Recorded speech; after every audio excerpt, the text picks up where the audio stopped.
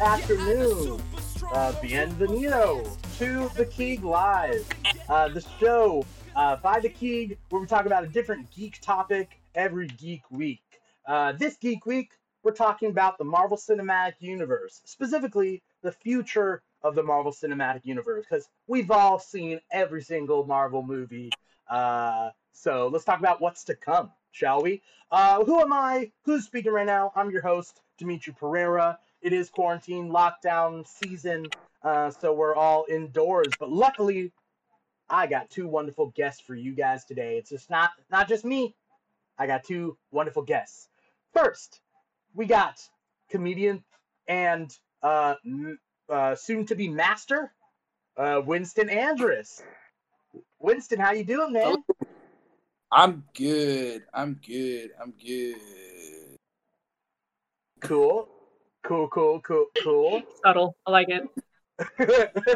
I felt like you were surprised when I was like, and also, and you're like, wait, what else? What else am I? I don't. You always change up what you want to describe me as whenever I'm on your shows. Like, I also am the contributing writer for the Grand Geek Gathering. That's right. That's sometimes in there. Sometimes I'm just improviser. So I'm more shocked. I'm getting more names. Getting more titles. Soon to be Lord. I'm very happy. Well, I'm trying to get a thing where we get like merit badges. You know what I mean? Sure. And so like we can have a little sash with all our titles on it and our interests. You know? Yeah. I did help that old lady across the street the other day, and I want to retroactively get that badge. So. Oh yeah, I'll give that to you. But you have to get the time. Cool. You got to get the time travel badge first to retroactively get a badge. So we're gonna work on it. We're gonna work on it. All right.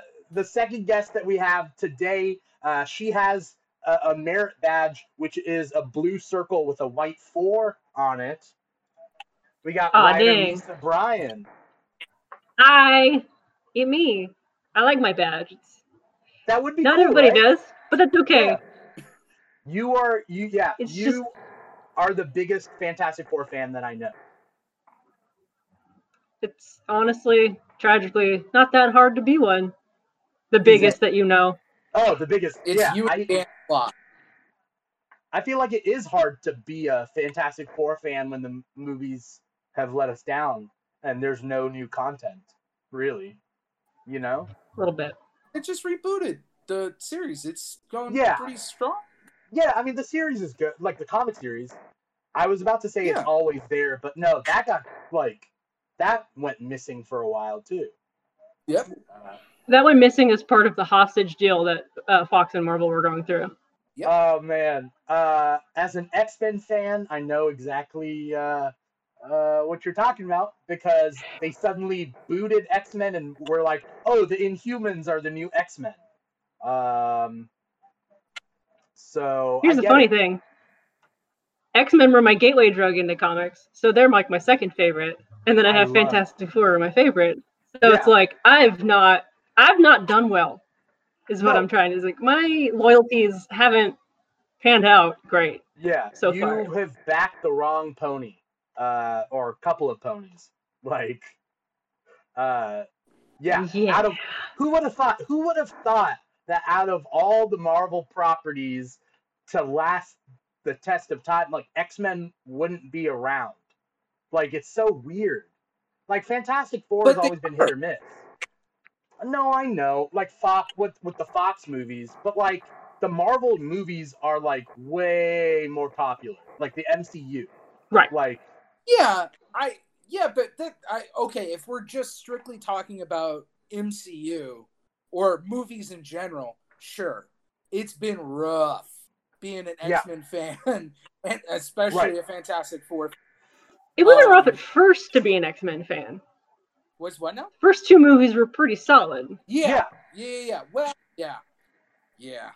But then... Yeah. But then Brett Ratner... But then, First Class was showing potential. Days of Future Past was dope. Days of Future Past. That's one of my favorites. That's literally one of my favorite superheroes. Singer saying, "I'm sorry, I made Superman Returns." That was not, to me, that was an alternate timeline where 3 was this movie. Oh yeah. Well, I mean, X-Men 3 was. It's like, let's get rid of the director that we've had, and let's bring on the director of Rush Hour. Let's just, he may be problematic in the future, but we'll. And in the present, he was doing really weird shit. Yeah. Yeah. Not Maybe great. It'll come to light in the future. Let's figure. We'll wait on that. Maybe some other superhero franchise will deal with that fallout. Cut to 2016, 17, where Gal Gadot was like, "Oh, yeah, I'm not doing a second movie if he's coming back for Wonder Woman." So yeah, very problematic. And Days of Future Past is like my favorite, one of my favorite superhero movies of all time. Because it gave me. I really enjoyed it. Or Rogue Cut. I haven't finished Rogue Cut. Because I've seen the original cut so many times, and the Rogue Cut. Yeah, the Rogue Cut just has one extra scene, right? I think it has 2. It is. It's a special features. They just kind of like, whoop, there it is. It's like whenever you watch the Harry Potter movie on Freeform when it was on Freeform, and you're like, oh, this is the extended version. I wasn't realizing that. Okay. Yeah. But it didn't really add to anything. It just existed. Right. It's like, it's kind of like the unrated cuts of like comedy movies where they're like, let's throw in a couple more jokes and maybe there might be a couple more cuss words, and that makes the unrated cut, and it's like 15 seconds longer. You know what director's cut is garbage? Is the Watchmen movie. I agree. The director's cut is awful. How long is it? 3.5 hours? Something like that? They add like an extra like half hour to 40 minutes, and none of it is needed. Of what? What do they add? You watch Old Man Owl die, and you're like, I didn't want to see that. Didn't want to see him get beat to death. I remember in the comics he did, and it was awful. They just added a lot of stuff from the comics that didn't need to be there. Yeah. It was boring. Something about Snyder and like filming way too much and going overboard. Is that a thing? I feel like, come on, man. Why are they giving him unlimited budgets to film literally like wasted footage? I don't think they are giving him unlimited budgets. I think that's why there is the chance for the Snyder Cut. I just think he's doing this and causing a huge amount of friction with the studios to the point where they're like, well, you got to finish this now. And if not, we'll bring in someone else who can. And then extenuating circumstances happen. And then that happens. I know that like the Snyder Cut's been a huge thing recently with people talking about it. I couldn't care less, I think. Like, some people are excited for it, and I don't want to yuck their yum, but, like, I think it's going to suck. But, like, a little bit. I kind of want to a little bit. I mean, I'm interested to see what the changes are, but I think it's going to suck. But I'm not interested at all at what those changes are, because there's a Snyder Cut of the very movie before this one, and it still was a train wreck of a movie. So I don't know what vindication. I get fandoms rallying around people in their darkest hour, which is during the filming of the Justice League. That is the Snyder family's darkest hour. And I appreciate the support that the fandom is giving that family, because his entire family is going through a lot, something that I can't even possibly imagine in terms of pain. But I can. Yeah. Well, I can understand their pain. Right. We just talked about it. You what? Like, we just talked about because the new Fantastic Four movie went through the same shit. Like, they had the director leave and they had the studio take over, and it was a nightmare. Oh, okay. Wait, are you saying fan or fam? Because Snyder's fam went through the. I'm talking about Snyder's family. Oh, his family. The death of the daughter. Because his son committed suicide. That's right. Yeah. Yeah. And that's why Joss Whedon even gets the call up, is because of this whole thing. So this is all stemming from let's protect and make Zack Snyder and the Snyder family very precious because right now he's hurting. But it's now turned because I in general, DC fans have, I think, been corrupted over years of disappointment to become very, very toxic and demanding this Snyder cut and in some way will somehow save the world. And it won't. it just... There's only so much editing you can do. Yeah. Yeah. I've heard wacky things Darkseid is going to be in the Snyder cut, but I heard Ryan Reynolds could be Hal Jordan in it, and that Martian Manhunter will pop up, and there's been a whole bunch of I don't know what's going on. It's not just been Ryan Reynolds. It's not just been Ryan Reynolds that has been rumored to be Hal Jordan. An actor, I think his name is Sam Bradshaw, was rumored, and then fan concept art started popping up about what he would look like as Hal Jordan. And I don't know. Jon Stewart was also teased as a possibility. I mean, I'm still on board with Idris Elba. Please give me Idris Elba as Jon Stewart. But not in this movie. Get him away from this. Do Black Snyder. I don't know. Yeah. I don't know what to say. The Snyder cut is people are going too wild with getting director's cuts. I was live tweeting Batman Forever. Winston knows this. I was live tweeting, watching Batman Forever and live tweeting it, and somebody was like, "Hey, can you do this? It's okay if you can't. I understand, but tomorrow, can you release the Schumacher cut of Batman Forever?" Tweet that tomorrow because we need the real Schumacher cut of Batman Forever. And somebody's trying to get that. Is it because he died? Is that why? It's because he's dead now? And they're like, we gotta... Before he died. It was before he died. No! Right. This was a couple weeks ago. Oh my God. To commemorate the 25th anniversary of Batman Forever. And I was awesome. Well, now I feel old. I think it's all neon. It's just all neon, and the Batmobile is a legitimate penis, and it's just it's that Schumacher cut. And I'm just sitting here I saw that movie in theaters, and you just did the 25th anniversary, so I feel good. Give me the Trank cut of Fantastic. No, do not do that. Did you say the Twink cut? The Josh Trank version. Oh, I'll take the Twink version. I'll take it. I mean, they made Ben a twink, so why not?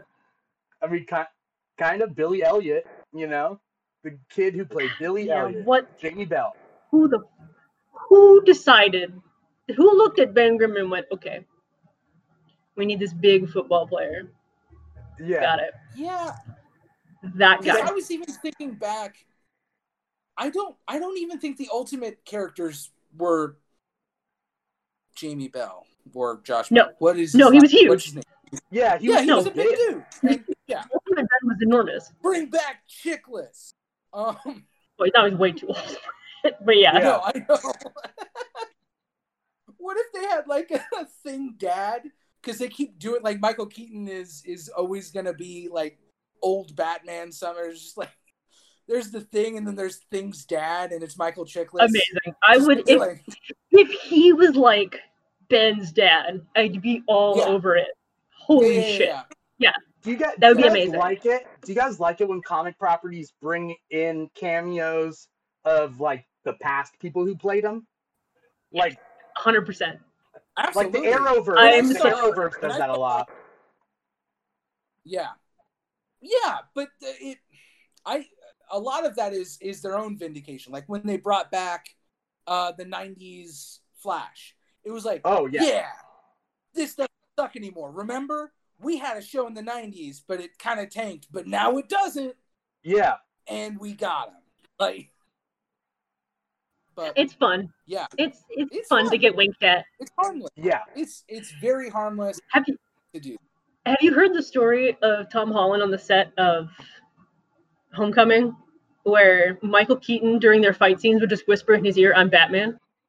Yes, and it's perfect. Like, what a legend. Yeah, will he never not be a flying character in a comic book? No, that is. I hope not. I hope he always has wings.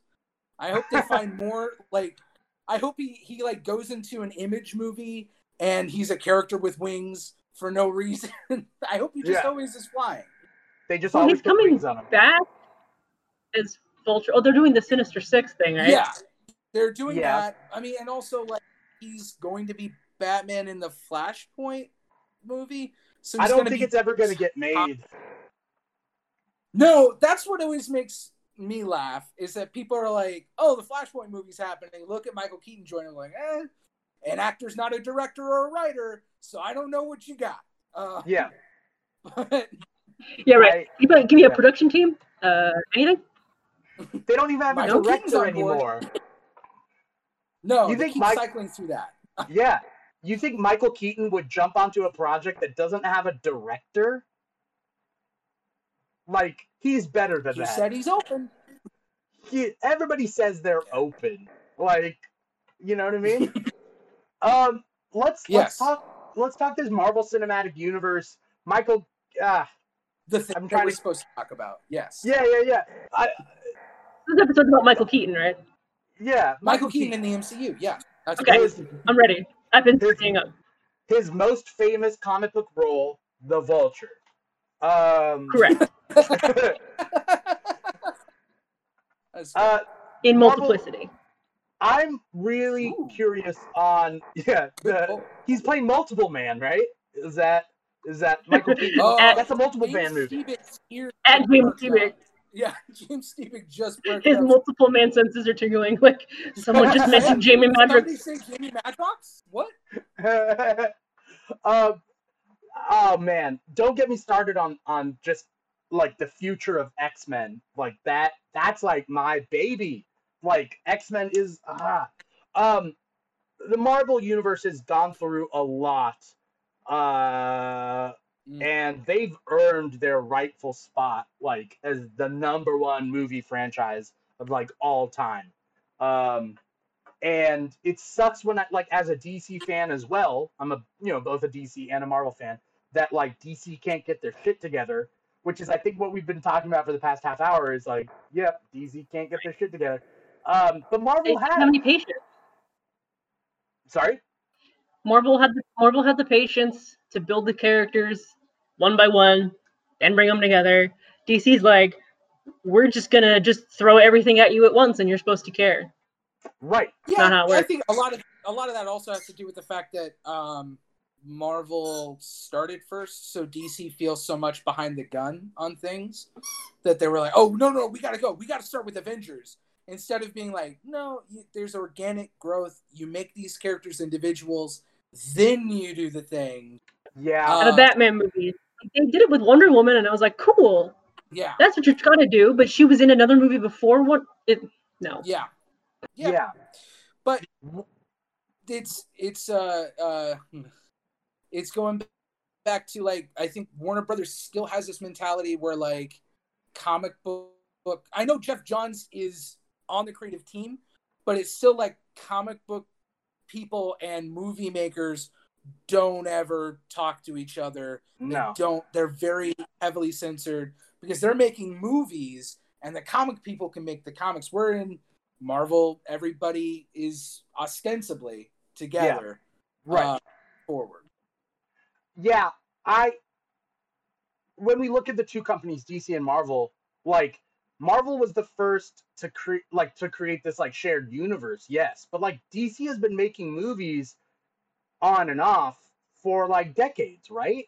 And like, but they keep reverting back to, oh, Batman's our only property that makes money. And then Marvel took a risk with Iron Man and showed that like you can make people care about like these, because Iron Man was a B-list hero to me at least. It was. Like, I remember it was why an Iron Man movie first. Yeah. Everyone collectively did that. I think everyone was like, why aren't they taking Spider-Man from Sony? And then they just like, oh, here's Robert Downey Jr. to make him extremely charismatic. Boom. Right. But even then, it was still like, wait, we still hate Robert Downey Jr. Why? And then everyone saw the trailer and was like, that's why. This is why we need to do this. This is perfect. It was his comeback tour. Yeah. Yeah. Yeah. Yeah. But, I think he's gonna break out. Period. Because like movies like Kiss Kiss Bang Bang, and his career was getting there. It was just he lucked out with a Marvel project that made him more money than God. I mean, I feel like he was gasping for air, like to show that he was not dead yet. He was doing Kiss Kiss Bang Bang, Scanner Darkly, Charlie Bartlett, Sherlock Holmes. Yeah, Sherlock Holmes came after Iron Man. That's right. Yeah, so like he wouldn't have gotten Sherlock Holmes if Iron Man didn't happen. He would have been an indie darling. I still think his star would have flown. He just would have been more of like I was gonna say the guy who played Charlie Kaufman, Anton Yelchin, but he's he would have taken that role or Michael Cera of like, I can do whatever I want to do in the indie films and nobody can touch me.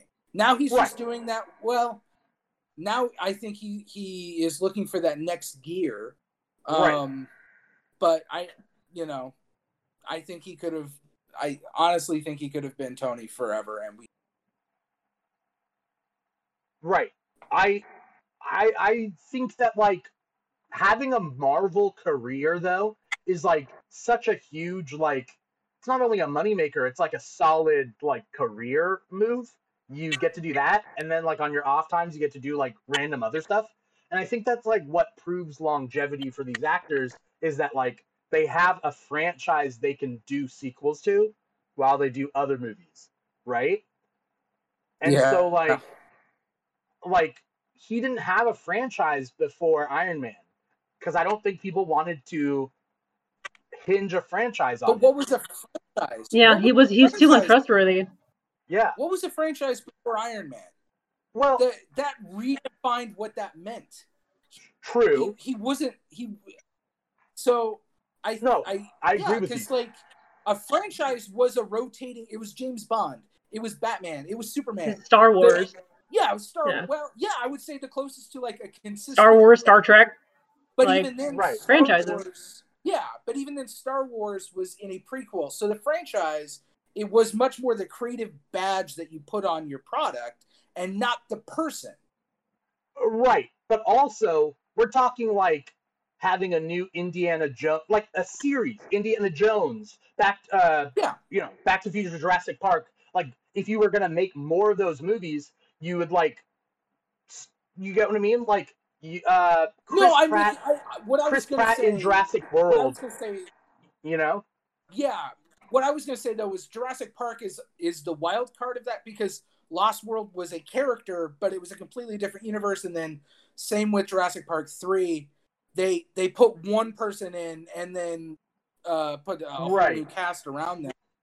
Right. So, but I the core of what you were saying, I get. I am. Yeah.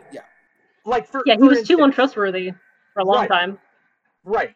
Like, if Iron Man didn't happen and the studios were like, hey, we want like 2-3 Sherlock Holmes movies, they would think about Robert Downey Jr. and they would say, I don't know whether we're going to be able to trust him for 3 movies. If you ever wanted to do a trilogy, with Robert Downey Jr.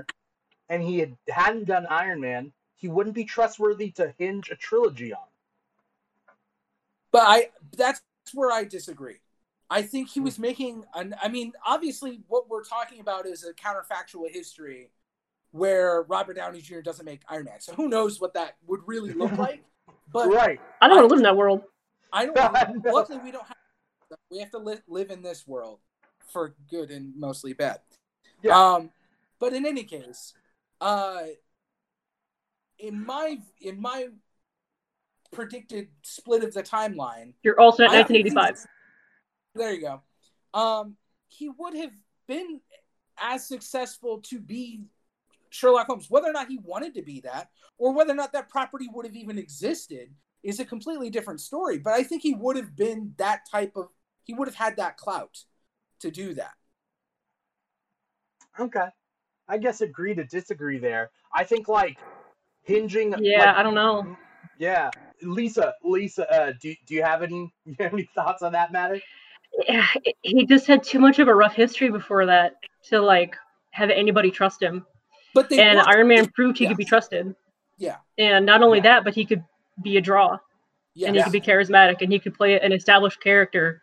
Like, I think Dimitri's right. I don't know that he would have become what he is without Tony Stark. Like, there's no way. I don't think it would have been a right away. I don't think it would have been 2008 where we would have seen that.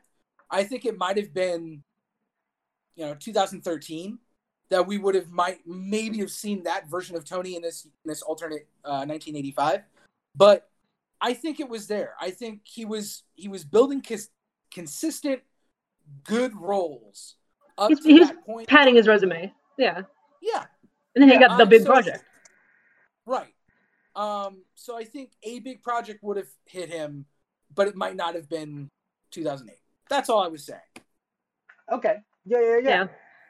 I and I don't know if I've seen a career renaissance like Robert Downey Jr.'s ever. Absolutely. Like, it's insane. The man went from a brunette to a blonde, and nobody said anything because they loved him so much. I mean, he was a Tropic Thunder. Dude. I know. I love his role in Tropic Thunder, and I think for that role. Yeah, I think it's divisive, but I think that there's a nuance in his Tropic Thunder role as a satire that it's not the same as like what everybody's canceling people for. Like it's not the same. It is like pre-cancel culture, like mocking those kinds of actors. Right. Like, he was straight up mocking those sorts of actors with that role. Yeah. And he nailed it. Yeah. As a satire, it should have been the end. It should have been the end of like that type of thing, and it wasn't. And like, you know what I mean? Like it should have been the end of. Why is this still a thing? Yeah. It should have ended it with a bow with this satire, and then been like, let's move forward. And Hollywood did not get the message, and which kind of makes it funnier in a way. It's still around. Yeah. And then Justin Trudeau in Canada was like, "Hey, that brings me back." Okay.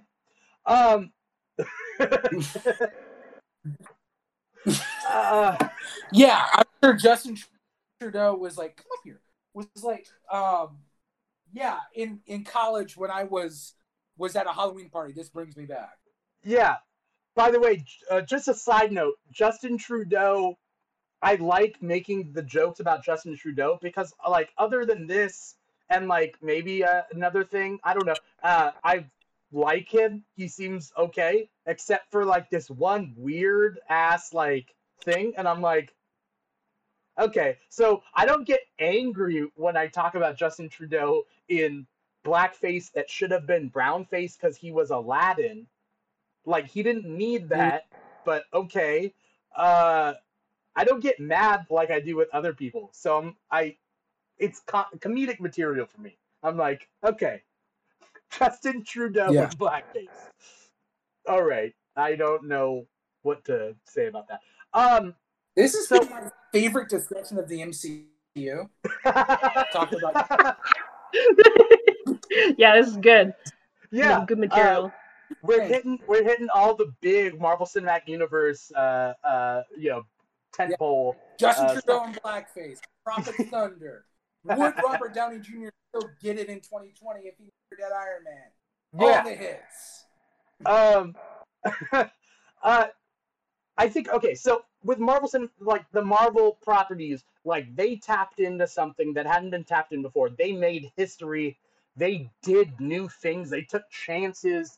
They made mistakes. They got messy, right? What do you think?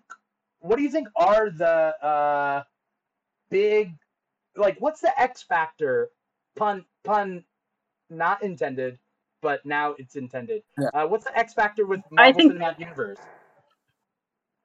For me, at least as a fan, I liked how each of the different movies were like a different genre, right? Yeah. Like they didn't stick to one genre per movie. Like Iron Man was this type, it was like an action adventure, and then you had Captain America, which is like a historical drama, and you had Thor be a little more on the comedic side, or then it got that was a fantasy. It was like sort a fish out of water, fish out of water fantasy type thing. Fish out of water fantasy scenario, or like an urban fish out of water urban fantasy type of story. Yeah. And that's what I think really, really helped. Also, good writing. It goes a long way. Just saying. But that's what I loved most about the Marvel Cinematic Universe. Is it's not just one genre done over and over and over again. Yeah. With different characters. Yeah. For me, Winston? Sorry. I was gonna say for me it was a lot of what Lisa just said. It was the individuality up to, I guess, the first Avengers, because then we get more of a formula for some characters, and other characters got a really cool different identity change. Like Captain America evolved from being a World War II movie to being 3 Days in Condor. 3 Days of Condor or 3 Days of the Jackal. A spy thriller.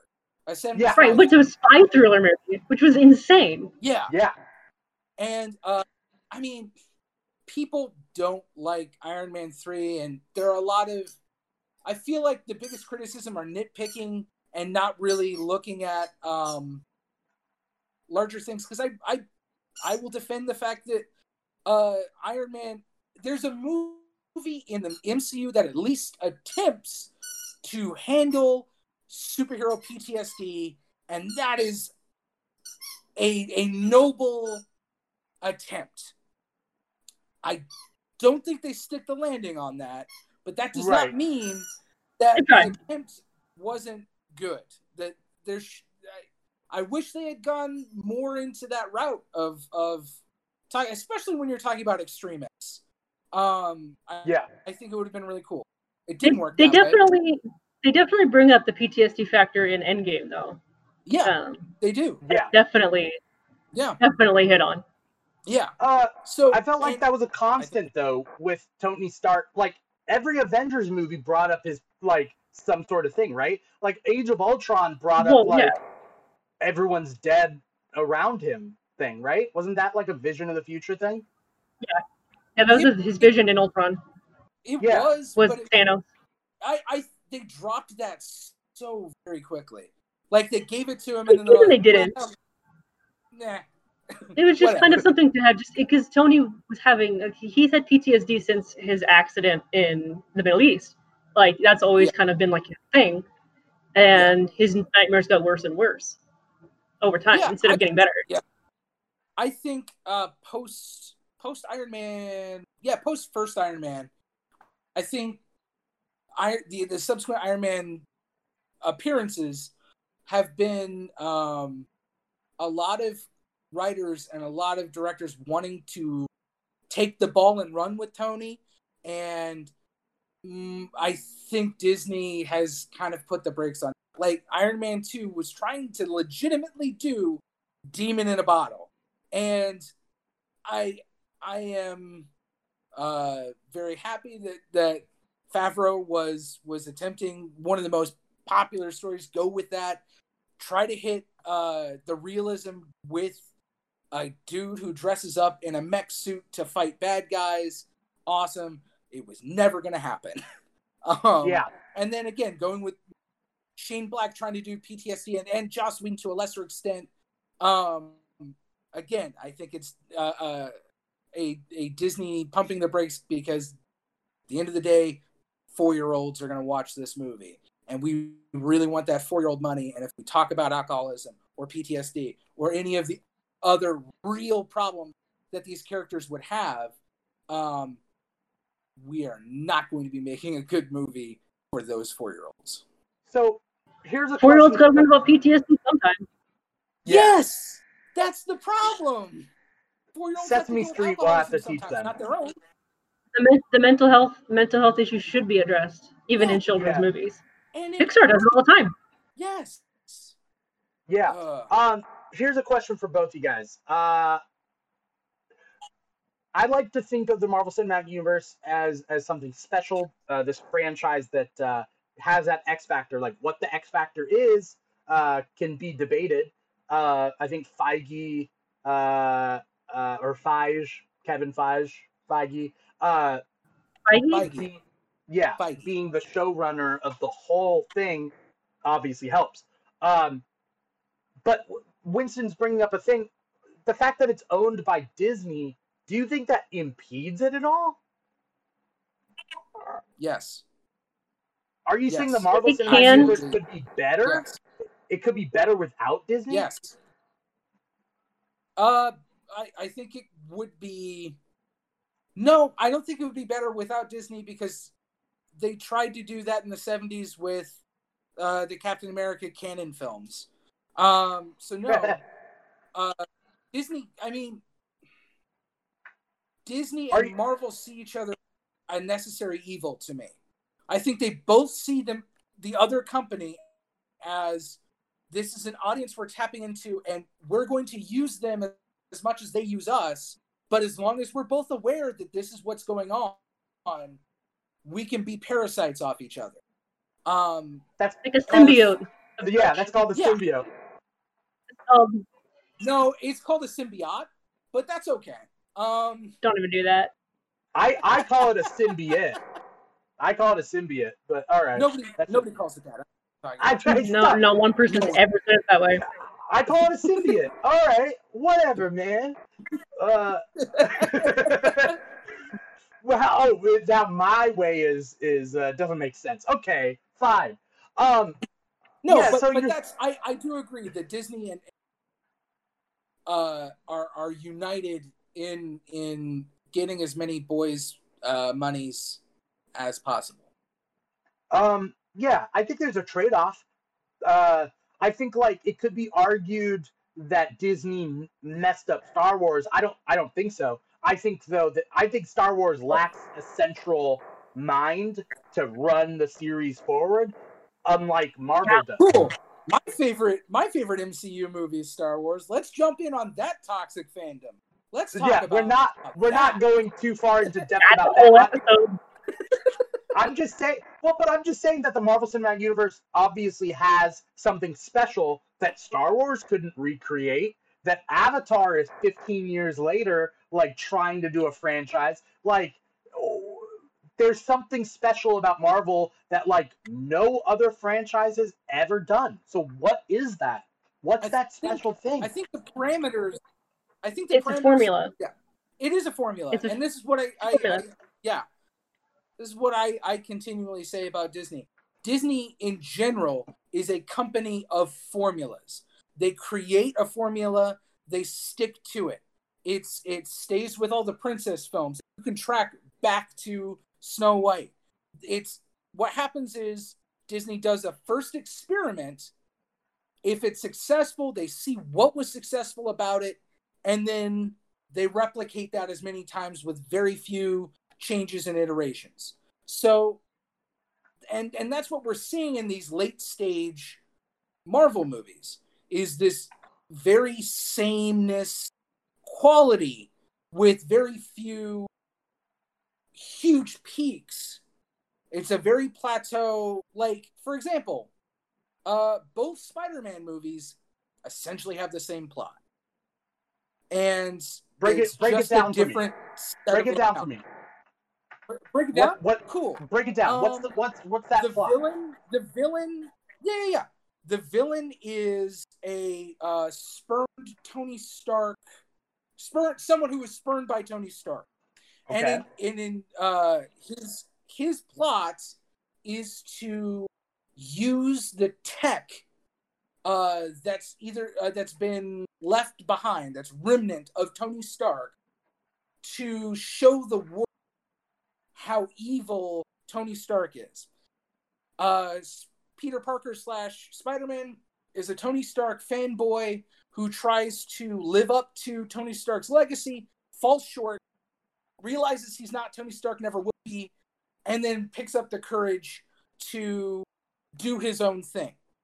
You have a man in the chair scene in both.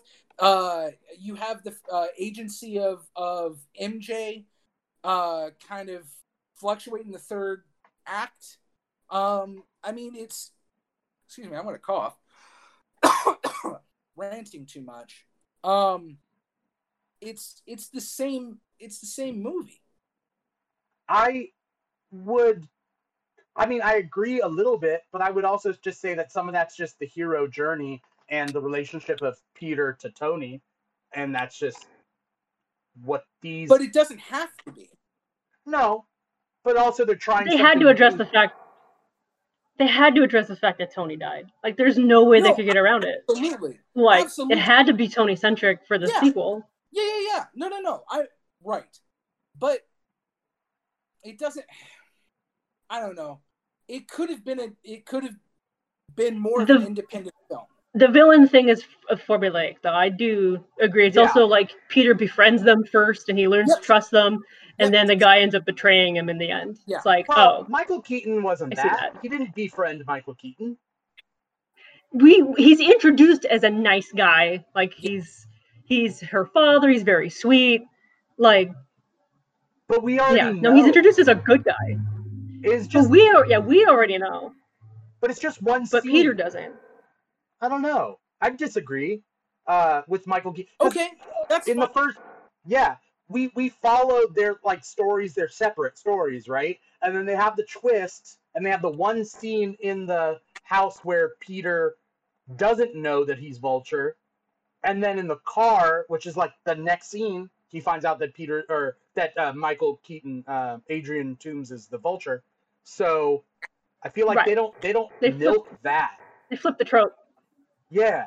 They flip the trope in the sequel. They're like, all right, we're gonna make it a long con that you don't know he's the bad guy till later. Whereas Vulture, you knew he was the bad guy all along, but he still befriended Peter. And you know, and you're like, when is Peter gonna figure it out? Well, they're not bad. Yeah, I like that twist. It's a bad. By the way. Yeah, I think these movies are generally very good. But it does go to Disney's formula. Yeah. Okay. And that's not necessarily a bad thing. It with movies like Ant-Man, which were trying to Tiny Iron Man. Yeah. Well, it ends up being Tiny Iron Man. But if Edgar Wright had his fight, I think it would have been a vastly different film. Because you see those fingerprints inside the movie, and then you see it balanced with what happens in Ant-Man and the Wasp, and those fingerprints aren't quite there. But this gets back into director's cut stuff. And yeah, let's get the Edgar Wright cut. Let's not. The beauty of these director's cuts that we'll never see, or we'll see however many years later, I guess 3 years later, is that we have inoculated us with the sense that this is the Grail. This will solve all problems, and if we just see this perfect cut that we have in our heads matched onto the screen, we will have peace. And that's what it is.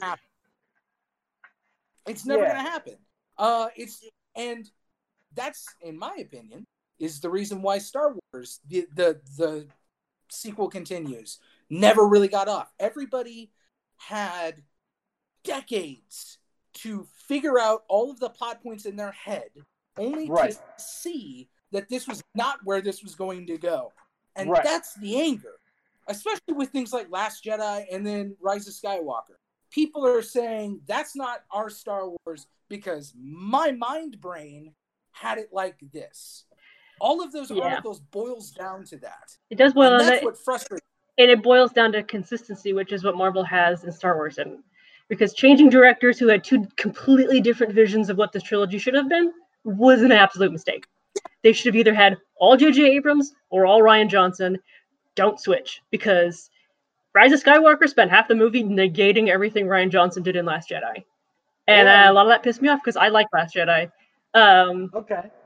But yeah, they didn't have there was no consistent through line of like, it's going to do this, and this act. This is basically, they didn't treat it like Force Awakens is Act 1, Last Jedi is Act 2, Rise of Skywalker is Act 3. They didn't treat it like that. They treated it like 3 different movies by 2 different directors. But I will also say Rian Johnson did the same thing to J.J. Abrams in Last Jedi, which was like, you really wanted Snoke to be a thing? He's not.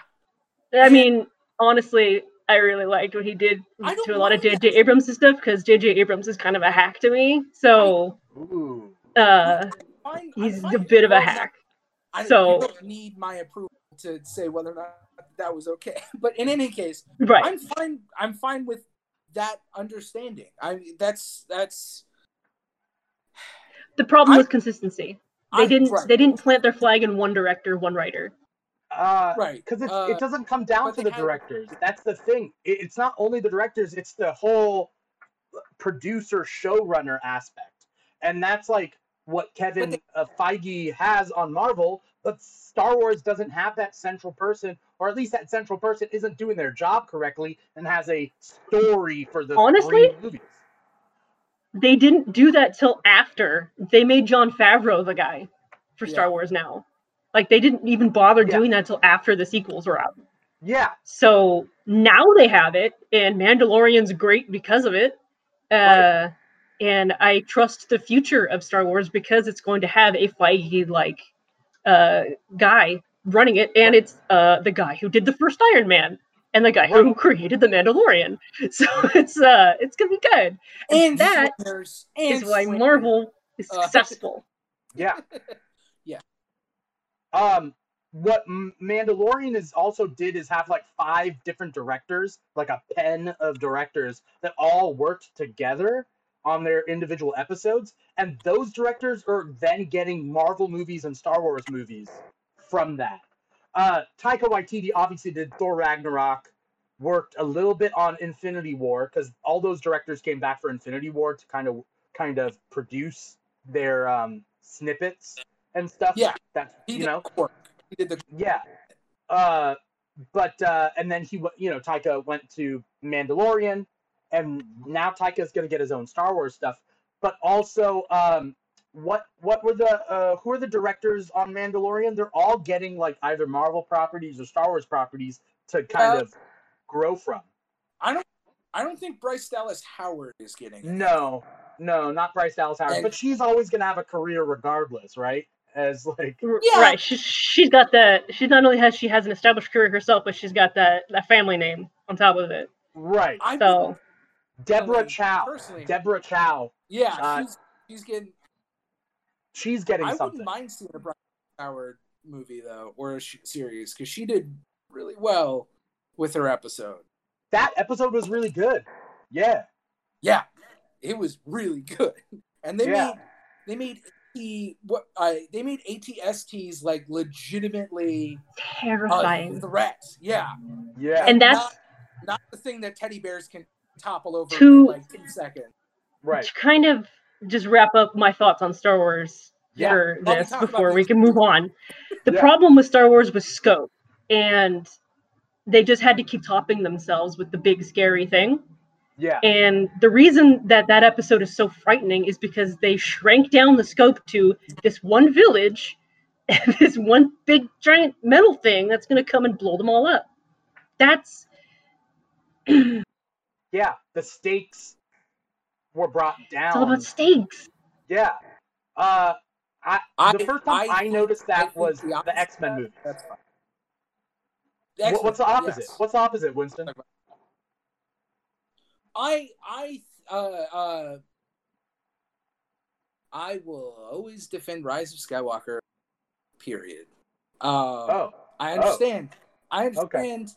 I'm so far in the minority that I have a lot of explaining to do, and I don't intend to do any of it. You don't need to do that here. I understand that. I understand. Forever. Forever. Yes. Frankly, I don't want to, because I feel like I don't think Star Wars does very well on the movie in general. I think if you look, well, I would say Revenge of the Sith, I think, is the best of the prequels. Correct. But Return of the Jedi is, I think, the most volatile of the original trilogy. I think that's a lot of it splits fandoms down the middle. Either people are rabidly for it, or get those teddy bears out of Star Wars. And Return of the Jedi is the best Star Wars movie. That's fine. That's awesome. I don't think Rise of Skywalker is the best Star Wars movie. I do think it's a good one. And I do think the sequel trilogy has a bad rap. But I'm always going to be more of a fan of the swing than the hit. And I think that like points for trying. Rian Johnson. Nope, not points for trying. Because that's not what baseball's about. No, the swing is not points for trying. The swing is the power. It's if it hits the ball, that's a home run. But the swing is happening whether or not you make contact. It's not A for effort. You have already made the effort, and the ball just never met the bat. Maybe I'm trying to wrap my head around that. Okay. Yeah, like I love baseball, and I'm trying to. Fine. I'm not gonna. I get what he's trying to say. I think it's like, to me, you appreciate a hit, whether it's a hit or like a base hit or a home run, right? You appreciate that they made contact or a strike. It's the attempt that's made. It's not. It's the attempt. We're getting lost in the weeds on this idea. What the core of what I'm saying is that the sequel trilogy made a huge attempt at creating a different world, expanding the universe, and that was never going to be successful. I think it was doomed to fail, even if they had 1976 George Lucas and his ex-wife editing. I don't think it was going to work because it was post prequel trilogy that had already salted the earth for this franchise and had essentially 30 years of people trying to do the job that these films were trying to do. It wasn't going to work. It was going to piss a lot of people off. And at the end of the day, I think they made a cohesive story. I'm afraid of Star Wars going on too long. Yeah. Right. That's fine. But I do want to hear from Lisa, but yeah, I feel like, oh man. Lisa's like, do you want to hear from me? Lisa, I'll let you finish your thoughts on Star Wars, and then I got another question for you to tie it back together. Gotcha. Okay. Winston's right in that it was doomed from the start, and it had to be perfect, right? It had to own what it was, and just kind of like, this is what it is now. Deal with it, nerds, and make a solid story throughout. And the attempt was worse than the sort of looking for than the concept. Like they had a lot of good concepts that they should have elaborated on, but they never did. Right? Like they planted a lot of seeds that never got to burst through the ground in them. And I think that they could have elaborated on more, like Finn, or Poe's backstory could have been dope if we knew about that in the first one. And then they just decided to throw it at you in the third one, or Finn joining in with all these former stormtroopers that he just suddenly stumbles upon in the third one. Like there's a lot of stuff that they just had ideas for, but they never grew. Yeah, and that was the problem. That's why people shit on them so heavily, I think. I have thoughts about that. Yeah. Paul. Paul's been commenting this whole time. So for anyone who watches this he's episode, the fourth person on this. Right.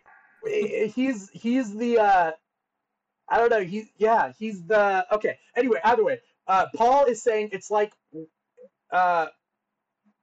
He likes what Rian Johnson brought up. Correct me if I'm wrong, Paul. You're talking about Rian Johnson here. He likes what he brought up, but it was like outing a cheating husband in the middle of Thanksgiving dinner. Yeah. Yeah, okay. I'd say that. Whoa. I think they never should have brought him in if they weren't going to keep him. Yeah. Well, but they didn't bring him in until Colin Trevorrow said no, right? No, that was the third one. That was the third one. Because it was supposed to be J.J. Abrams, Rian Johnson, Colin Trevorrow. And then Colin dropped out to do Fallen Kingdom, right? I think so. Yeah. I think that's right. Yeah. For the sake of the episode, we'll steer away from Star Wars.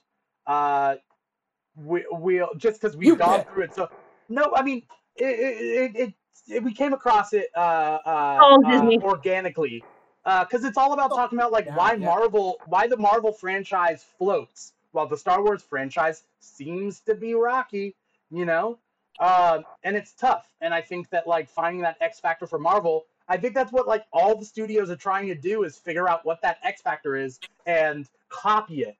And then DC blew its wad too soon, and like I have thoughts about that, but we don't need to go into it. I was a question I want to pose to both of you guys. Lisa first, Winston second, is best Marvel Cinematic Universe movie and worst. And worst, how you judge the worst could be like a legitimately bad movie or a movie that you weren't interested in or a movie that doesn't matter in the whole scheme of things. Like how you do that, that's up to you. But I think that like, I don't know, what's the best and worst out of that Marvel Cinematic Universe? And knowing that, we can kind of use that as a template for moving forward, you know? Okay. I think I don't even know where my list was. I had a list before Endgame came out. Okay. I'm kind of taking Infinity War and Endgame out of the running. For best because it's a culmination of the rest of them. Does that make sense? Almost Infinity War and Endgame are like one really long movie. Yeah, I totally think agree. about it. So it's kind of unfair to put them in the running of best Marvel movies for me. I think they have to be character based if you're going to say the best. And I think the best one for me was honestly either.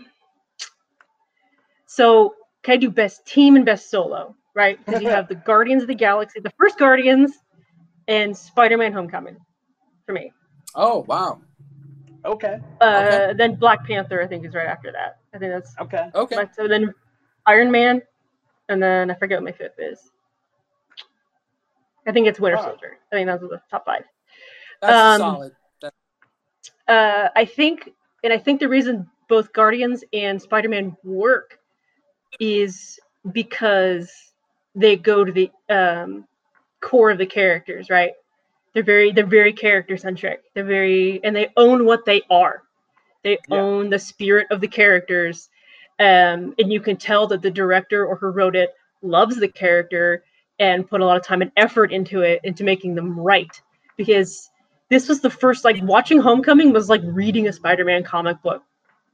It honestly felt like reading Spider-Man. And I was like, oh, this is what we've been missing for the past 20 years, is that's Peter Parker. He's just a teenager, and Tom Holland is legitimately a teenager, which for some reason really helps in me believing that he's an actual teenager. It's crazy how it works out, right? And Guardians was bold as fuck, right? It was just like nobody heard of any of these characters. Rocket Raccoon was actually a raccoon. That's crazy. It's actually a raccoon. And Groot's actually a tree. It's nuts. Dave Bautista is actually a crazy alien man, which is true. I agree to that statement. Dude, the beast. 100%. The animal. And it was just so... It didn't apologize for what it was, right? It just said, this is going to be a quirky movie about characters you've never heard of, and we're going to make you fall in love with them. Right. And at the end, we're just like, yeah, correct. Absolutely. We do. And that's why I think those two are the best for me. And Black Panther, I think, is the same as, for me, as Peter Parker, or as a Homecoming. It's just, but for a different way. It took a character not a lot of people knew about, and made you fall in love with him. I have some thoughts about Black Panther. But before I do, I'm interested, Lisa. Spider-Man was the only character in the MCU that had like previous movies that, like, before the reboot, right? Like they had the Raimi movies and they had the Andrew Garfield movies. What do you think that Homecoming did different than those two previous series? My problem with the Andrew Garfield one, I only saw the first one of him because I was so disappointed that I was like, I don't even want to bother with the second one, because it was just like great cast, terrible writing, and it was like, not good. I hate it being, as a writer, I hate saying it's like some kind of X factor that, like, because it's like there is a reason it's better than the other two. Like, don't get me wrong, Spider-Man 2 is a phenomenal movie. And I love it. Yeah, I love Spider-Man. And still to this day, Spider-Man 2 is fantastic. But for some reason, Homecoming felt more like maybe Ultimate Spider-Man. And I love Ultimate Spider-Man. Yeah. It was like the reboot that was needed to remind us why we like Spider-Man so much. It's interesting. That was not with Andrew Garfield. Yeah, the comics tried to do that before Ultimate Spider-Man with like a 2000. It was a 2000 reboot. Spider-Man 2000. Yeah, and it didn't do as well. Ultimate Spider-Man refreshed Spider-Man and showed us what we loved in the comics. So I'm with you there. Could it be that like the Raimi movies were built on angst, right? And like this one wasn't angsty. There was a joy with it, without having to be edgy, right? That's it. It didn't need to be edgy. It had like dark moments, but you need that in like a superhero story. You need the moments where you think the hero's going to fail or where the battle's going wrong. Like you need that, and you get a joyful movie. What's funny is in the Andrew Garfield movies, the only time it felt like a Spider-Man movie was the lizard fight in the high school. And I think it goes back to your point of it being, there was a joy there. It was like, oh, cool, I get to see Spider-Man fight the lizard. That's dope. Right. You get excited about it. Like, I was excited watching Homecoming because I was like, oh, that's him. That's Peter. That's it. And he was snarkier. Like, he was an adorable. It was... And innocent, right? He was kind of more innocent. Yes, he was like an innocent little baby boy, and you just wanted to hold him the whole time. I think that's why I love Homecoming so much. I never really thought about it until now. I'm like, that's why I really like it. It's the baby boy factor, not the X factor. It's the baby boy factor. Boy. Yeah. Peter Parker is my son, and if anything happens to him, I will kill everyone in this room and myself. Winston, did you have thoughts about Yes. that? I felt like you're on the sidelines, like, and I'm like, all right, Winston, it's your time. I'm gonna put you in. I didn't even get into the ones I don't like, which That's aren't many. Right. Yeah. Well, I mean, we'll go back around that. Yeah, we'll go back with, around. with hate. On positivity. Let's focus on positivity. Lisa got a lot of time to vamp while I thought of things. And it's hard. Quite. It's hard with this whole panel thing. It's like, for a while, that the response that I always had was the next one. When anybody's like, "What's your favorite Marvel movie?" It's like the next one. Because what's happening? Well, because there was a point in time where it would always be the current one, and then the next one would be so good, so different, so like mind-bendingly cool that I was like, no, that's my favorite. And I think we plateaued post, I don't know, maybe Civil War, and then we ramped back up when I think Homecoming kind of came out, to where like the next one's good. But I think Black Panther is going to be kind of in there. Thor Ragnarok is going to be in there for me. But I do think that my favorite has to be, I think it has to be the original Iron Man. Like, I think that's okay. That's it. I think that movie, it has, I mean, we already talked about its historical with film in general and with Marvel and with Disney, but I think that movie did the one thing that Marvel movies previously could not do, but DC movies did really well, which was make a great film that just so happens to star a superhero. I think Spider-Man ran into a problem where it became a superhero movie, or at the time it was a comic book movie, that it was very much put into the mythos. Same with like the first, well, in my opinion, all first 3 X-Men films, and Wolverine Origins, and all of those kind of X-Men films are movies that if you like comics and you like those characters, you will like this movie. But it is specifically that genre. If you like genre films, you're about it. I think Iron Man transcends that. It becomes a really fantastic movie that just so happens to have Iron Man in it. And that's cool. It's magical. It's history making.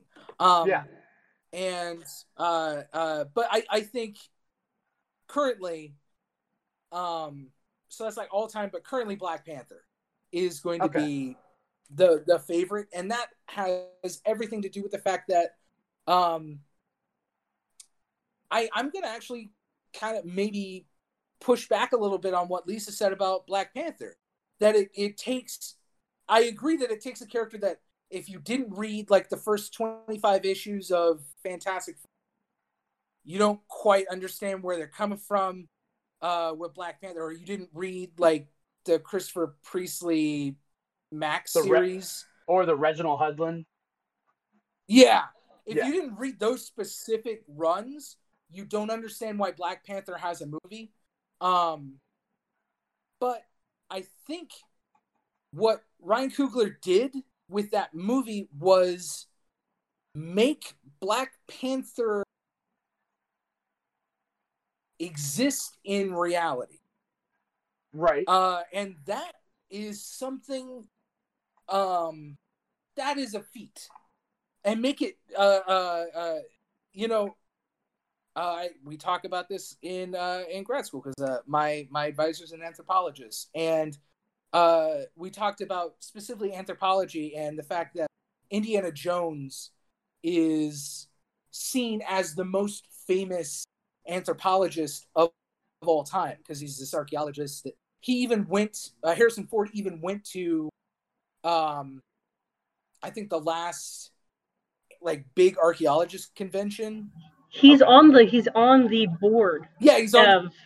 He's literally right. Like he donates and he's on the board for the Archaeological Society, which is awesome. But today's version of that character is Killmonger, and I think that is so cool. Somebody like a character who can redefine what it means to have a superhero, and redefine also how we view an entire academic discourse is interesting, and I think we'll have a lasting legacy.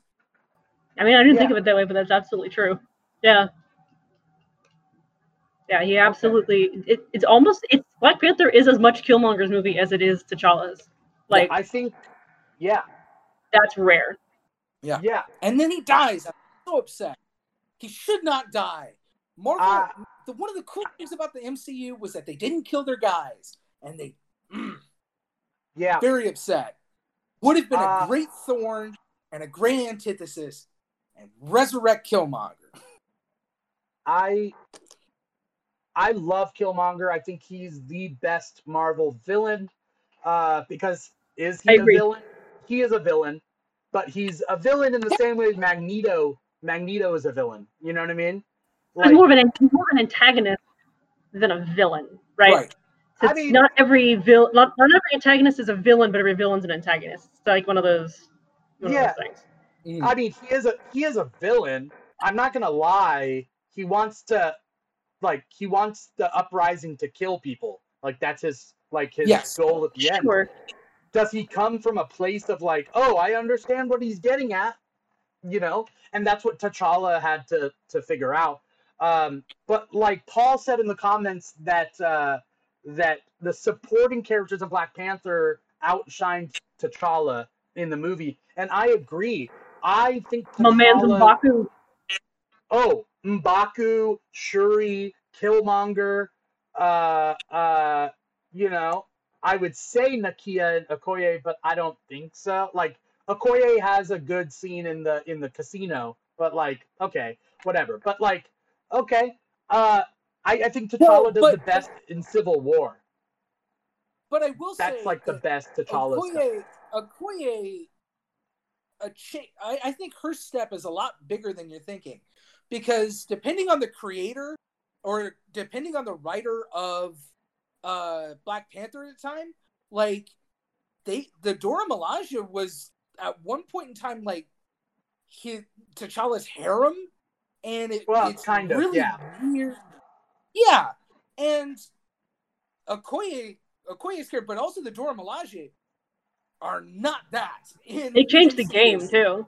Yeah.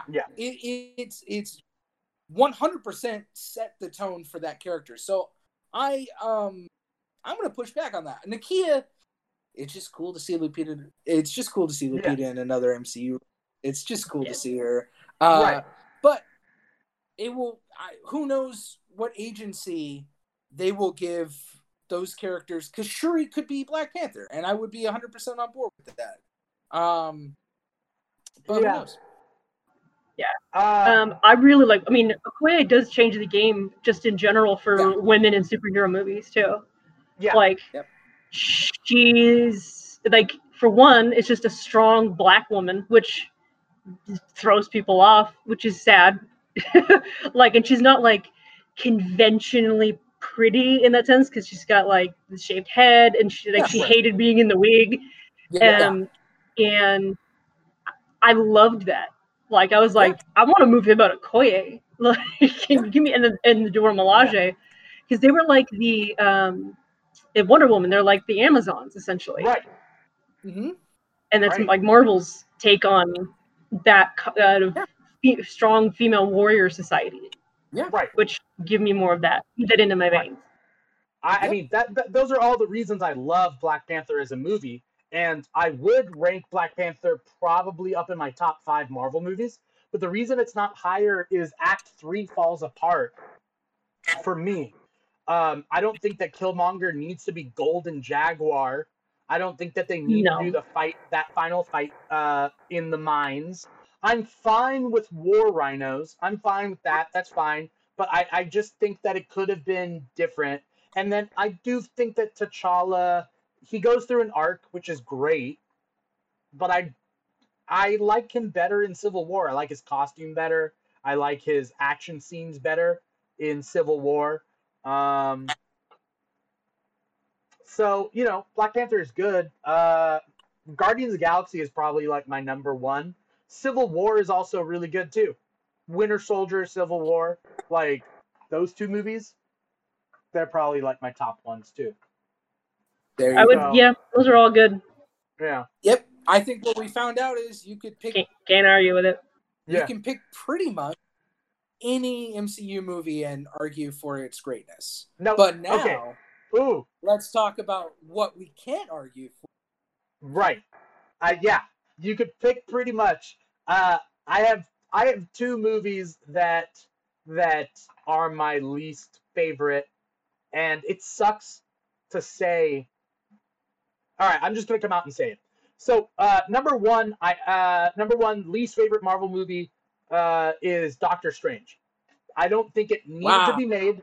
I don't think it needed to be made. Wow. I don't think it tried anything new. I don't care about it. It's not the magic user that I want. I wanted Doctor Strange as a sorcerer, which you get in Infinity War and Endgame. You get the sorcerer part.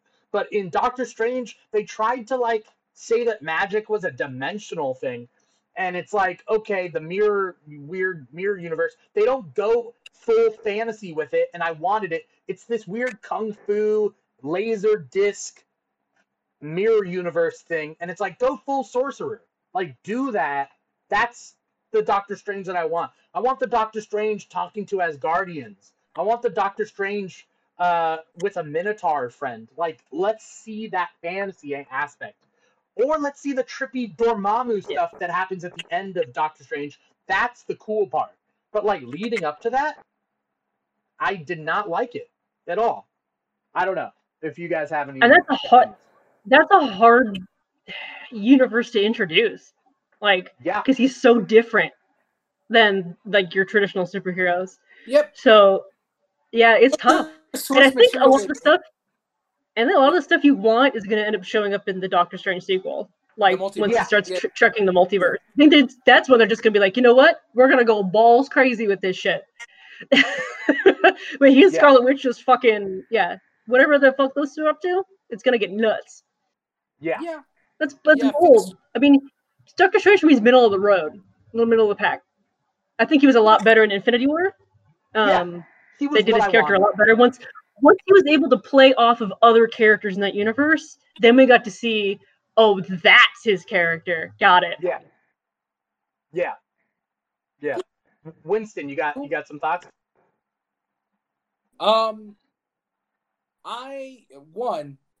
You just knocked my dad's favorite Marvel movie. So I'm sorry, man. 2 weeks their own, man. That's at the end of the day. You what? 2 weeks their own. That's my motto. Is 2 weeks their own. We're all gonna like different ones. We're all gonna hate different ones. No, right. 2 weeks their own. And the joke of him busting it, he is watching Twitch. Anyway. But I think the biggest problem that Doctor Strange faced was the the storyline they were trying to ham-fist into it. They were trying to put the Doctor Strange the Order into it. They introduced Night Nurse and a bunch of other characters and an origin story. I think Doctor Strange came at a time where we, as a collective geekery, we're done with origin stories. I'm done. I'm done with origin stories. I've never liked origin stories. Okay, hipster, that's cool. You didn't like. You gotta do them. Yeah, I'm fine, but I think Thor suffered the same problem of how do we bring fantasy into the superhero realm? And you're like, well, that's stupid. You're already fantasy. This is already something that. So, I think a lot of Doctor Strange problems come from creative people doing 4D chess too much. But I think Chiwetel Ejiofor is awesome. I think Mordo is going to be such a cool villain. The whole no more magic thing is gonna be awesome. And I think that franchise definitely after oh no. Are you talking and I'm just talking over you? No. I'm laughing at the no more magic thing. Just real quick, is that somebody pointed out that like he goes no more magic, and then Infinity War happens, and then 4 years later, and then there's still magic. Like, yeah. He's like, I'll probably put it on hold. Start a new hobby. Maybe just kind of wait it out. Maybe build some birdhouses while we wait. And then, okay, magic. We don't know okay. If he's been hacked. What? Oh yeah, that's true. He could have been Gus. Yeah. So, and then he comes back and he's like, now I do. What the fuck? You're still doing magic, guys? I thought we had a plan. Yeah. Can you imagine, like, he's about to kill a sorcerer, and then he snaps away, and the sorcerer's like, oh, yeah, shit, I dodged a bullet there. Damn. Yeah. Yeah. He did one of these, and then, like, disapparated. Yeah. Yeah. So that's gonna be cool. But yeah, I think, in conclusion, Doctor Strange is not the worst one. And Doctor Strange has, I think it is fully eclipsed by Thor: The Dark World. I think Thor: The Dark World is the most forgettable MCU of them all. Yeah. I mean, and if it wasn't for the ether, it would be a useless movie. Yep. And even then, nobody explains the ether right. So, I don't know. It doesn't make any sense. Christopher Eccleston is a fantastic actor, and you don't make him talk at all. And yeah, it's not a good movie. And it's even worse because Thor, I think the biggest praise of Thor was they sort of made it work. They sort of made Thor work, and then Thor: The Dark World comes out, and it's not a good movie. It's so dissonant, and I think it cast a long shadow on what Thor could do until Taika Waititi says, wait, what if we just make a bunch of jokes and make-em-ups with him?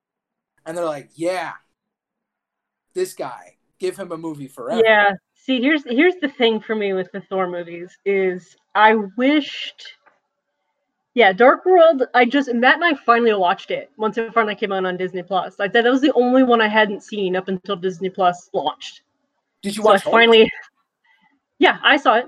I had the DVD. Yeah, I'd seen it. Well, hold on to it because it's never going anywhere.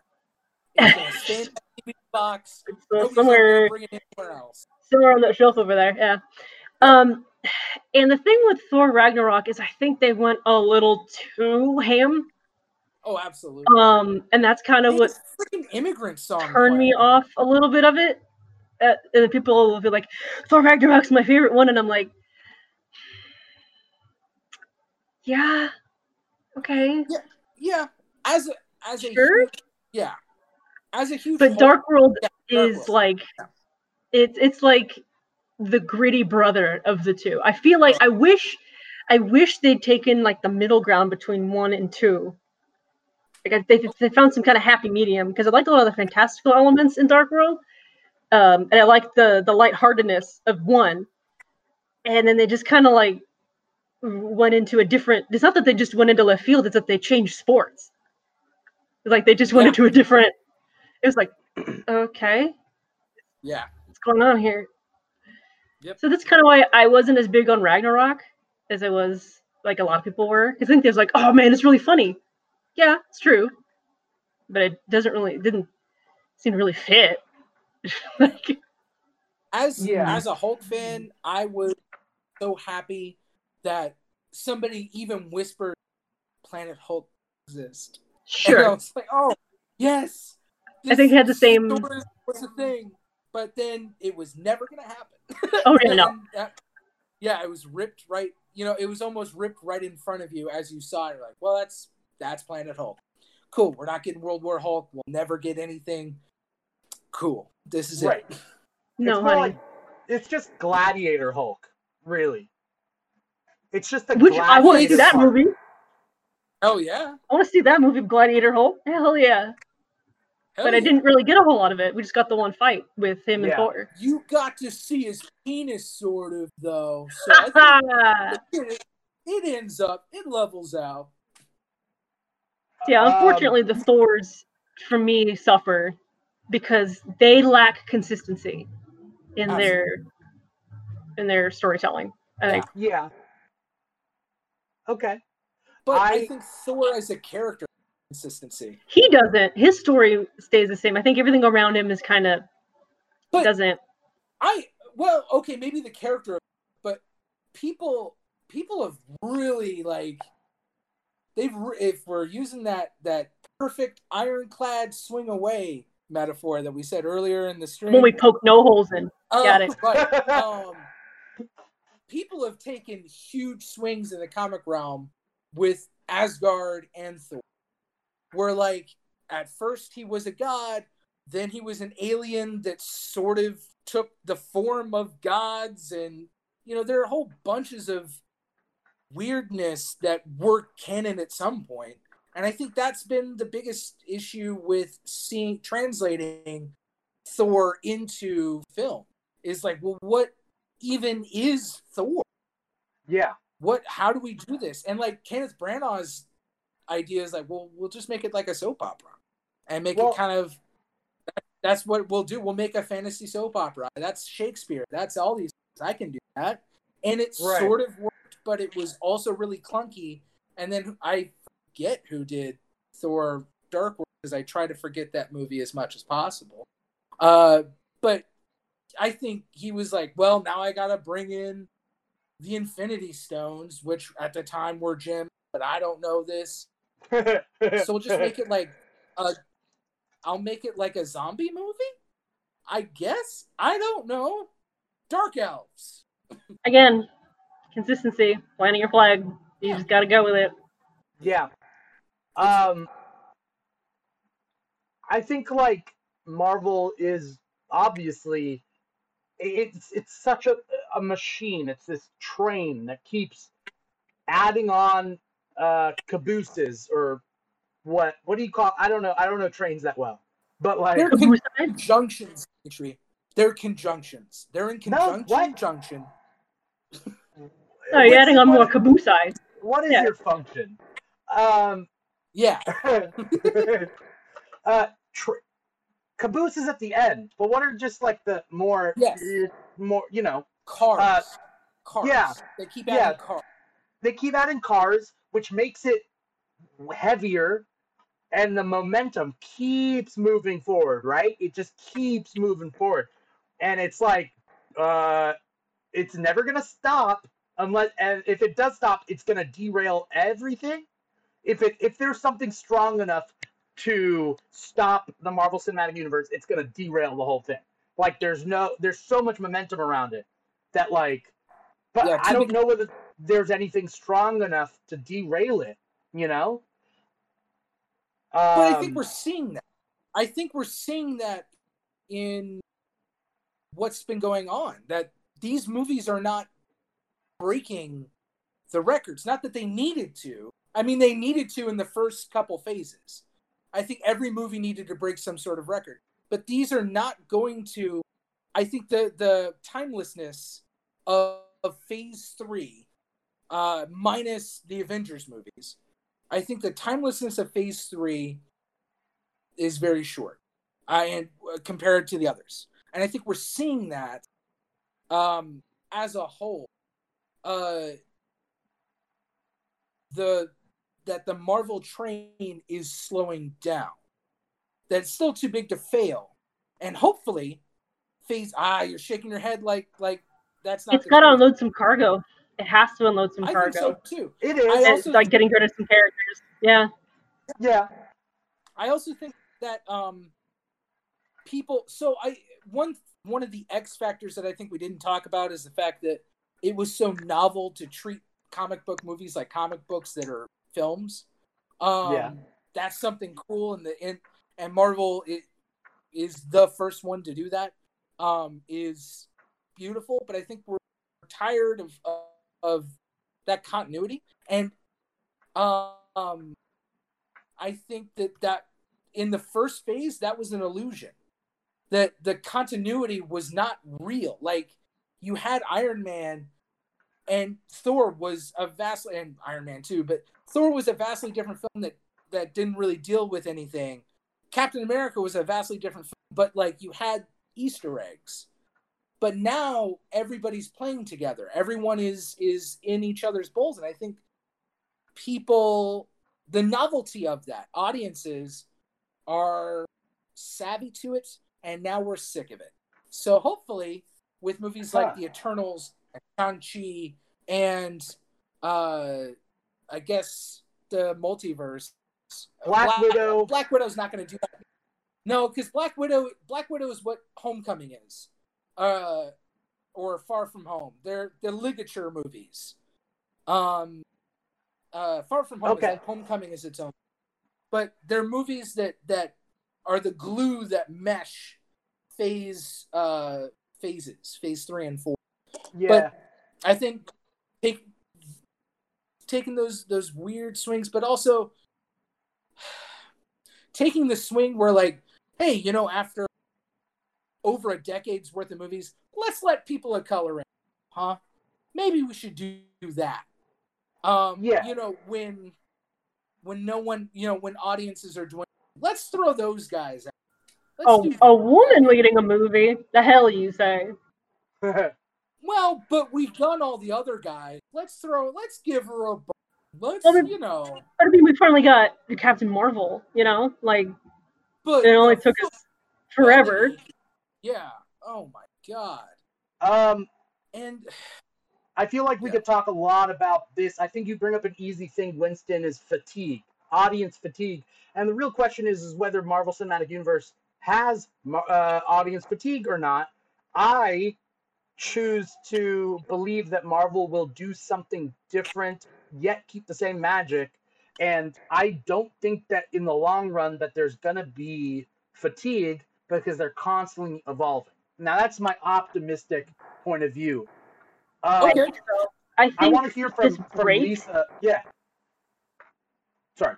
I think this almost this, first of all, since this unintentional break that we didn't get Black Widow right away, or even a year after Endgame, right? I think that will help one to be like for Winston here. It's like a cool down match, right? Like after the big, you got Michaels and Taker, right?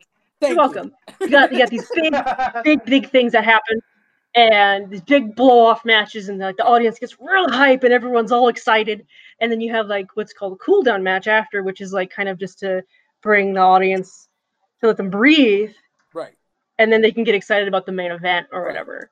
So I think that's what I think that's what Marvel's gonna end up doing, is like they had Endgame, which was like their big blow off, Taker's Michael's Taker at 25, like the big thing, and then everyone just kind of like breathing for a while. Yeah. And that's why they're going to introduce new characters. Why they did something like Black Widow, where it's seemingly non sequitur, but still kind of like puts another puzzle piece in the whole grand scheme of whatever Feige's trying to do. Yeah. And then introducing characters like the Eternals, and then Shang-Chi. And then going into part 2 of other people like Black Panther 2 and then Doctor Strange 2. Like, they're going to they're just going to kind of like start planting new seeds again. And a lot of them aren't going to be origin stories, especially for Black Panther and Doctor Strange, which people I know are tired of. Like Dimitri is saying, I'm tired of them. Like I get it, I absolutely get it. I think that's how Marvel's going to end up avoiding fatigue, and also getting this unintentional break. We should have already had Black Widow, and she should be in this conversation already, but we don't. Right. And I think that's going to help. And also, just right now, as a society, we're like fatigued ourselves. We want hope again. You know what I mean? Like we want escapism, and we don't really have it right now. And I'm hoping that once movies come back and our society shifts in the right direction, hopefully, and sort of calms down, I think that will definitely help. And I think the Marvel fatigue. Yeah, I think Red Guardian is be a great character, at least based on the trailer and what we've seen of him.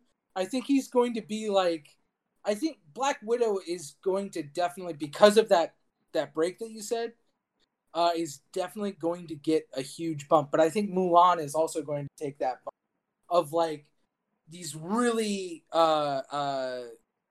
hopefully really cool stories that people pretend they've never seen before coming back. But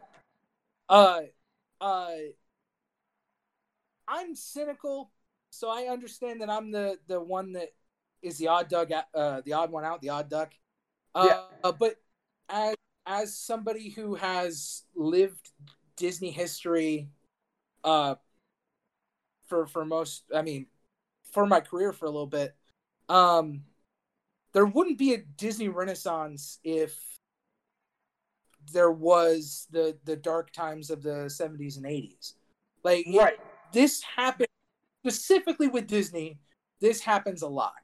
Is that they gain such notoriety, they burn so brightly, and then the formula fades out of people's wants. But I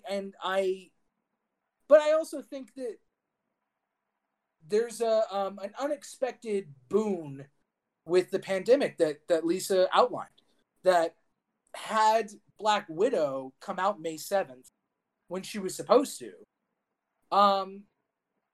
I think there would be more fatigue. I think there would be more just like, oh my God, another one of these. I'm done. It's over. But now you have the nostalgia machine of, hey, remember movies? Remember when we went to theaters? Oh my gosh. And remember Marvel were so good on screen. And we're going to see one, and finally Scarlett Johansson gets her own movie. Thank God. I think we will have that kind of wave. But it's still novel. It's still a bubble. It still will pop, and until Marvel can get out from under the massive formulaic success that they've built themselves on, I don't think this will be a long-lasting bubble. That's fair. And I think that'll be a boon of bringing in a bunch of new characters and teams and phasing out the Avengers. Let's hope so. That brings my next. I want this to be successful. Yeah, that brings my thing that I want to pose to Lisa. Where do you think the Marvel Cinematic Universe is going? Not only with what has been said, but also like with the characters that we know and love, the Fantastic Four, X-Men, that sort of thing. Where can the Marvel Cinematic Universe go? Where will they go? What are we hoping for here? The thing I've always been worried about after something like Thanos is my problem with the Star Wars movies is, where do you go after a guy wipes out half the universe? Like, where are the stakes gonna go? And I think you almost have to Mandalorian it. I think you have to shrink the scope of the problem. You know what I mean? Yeah. How do you? Sorry, to ruin Dimitri's perfect hosting job, but how do you see the Fantastic Four doing that? Because Fantastic Four are, at least in my opinion, are the biggest galaxy brain team. They're the ultimate cosmic. They've never really been your street level neighborhood protecting the mom and pop shops. They meet the Silver Surfer. They're Galactus. They're the big ones. Yeah, they introduce a bunch of the alien races like the Skrull. Yeah. And shit like that. Yeah. That's the biggest tragedy about them not being part of the Infinity Saga is that they didn't get to actually be involved in all of this. So it's tough. It's tough to try to integrate them into a major storyline. So I think what you got to do is you got to bring in guys like Doom. You got to bring in just straight up, like, I'm going to conquer the world because I'm smarter than all of you, and have him succeed. Yeah. Like, you need that kind of villainy again, as after something like Thanos. You need, because Thanos, in a way, you could kind of see his logic in why he was trying to save the universe. Like, it's twisted. It's very twisted. Yeah. But you need someone like Doom, right, to be that sort of villain. And then you bring in something like Galactus, right? And then Doom helps with Galactus. Like, he ends up teaming with the superheroes. You know what I mean? Right. Okay. I thought you were going to say that Galactus and Doom have a team up. No, because Galactus is going to destroy Doom. Right, like the thing he wants. But it's the thing he wants. Yeah. Doom is, if anything, he's very self-serving. And if something's threatening him, fine, I'll team up with them long enough to save my own skin, and then it's back to hating them again. Like, that's kind of always been his thing. Yeah. You know? Sorry to interrupt. Based on what's been going on with Maker in the Marvel comic universe, do you think that Maker could also fit that mold? Because he's kind of been post Secret Wars, he's kind of been scaled back to like a street level Doom person. That like you at least with the Carnage event that happened last summer. Like you go to you go to Maker to make, like, he's the devil. Like, you go see Maker if you've run out of all other options, and we'll fix your problem. But you're literally making a deal with the devil there. Yeah. And I think that you could do that with Doom in the MCU. Absolutely. I think he could definitely serve as that kind of, like, we need your help. And he's like, okay, but it's going to cost you. Yeah. Right? Yeah. That's cool. And I think for Galactus... Oh, no, for Galactus. Make it Ultimate Galactus. Make it Ultimate Galactus. Okay. Make it so that it's just wiping out all life, all organic life. It's a series of robots that hates organic life and is wiping everything out. Okay. He's not a hungry dude. He's not a hungry big boy. No. It's not going to fly. It's not going to fly. People are going to be like, huh? I don't know. I mean, we got a purple dude who decided to snap a glove, and people bought it. He didn't eat half the universe. That's true. It's true. Did you guys ever see the Silver Surfer cartoon? Yes. I never did, actually. Galactus was big. Galactus was Yes. big, but he was not planetary big. He was big, and he had his ship. He can shrink. What? Oh, Galactus. I believe he can shrink down too. Yeah. But like in that cartoon, at least, he wasn't eating worlds as a planet-sized giant. He was eating worlds as like a 50-foot tall giant in a ship that would then absorb the world. So like you can do different things with Galactus. I personally think that Galactus being a planetary threat is too similar to Thanos, and that they're going to stick away from it. It's true. It's tough. Maybe opening up the multiverse could be a danger. You know, like maybe that's how you expand the scope. It's not just this universe that's going to be screwed. It's going to be literally every Literally every path of existence is threatened. But then that's the plot of Doctor Strange, right? Yeah. I don't think you need to expand the scope for Fantastic Four. I think that you do have those big threats in Fantastic Four, but why don't you just send Fantastic Four on an adventure? Why don't you have the problem in Fantastic Four be something human? It has to be. That's been their problem. Well, that's dictator. That's where Doom comes in. Yeah. That's you just you don't bring in Doom right away. You absolutely do not bring Doom in for the first movie.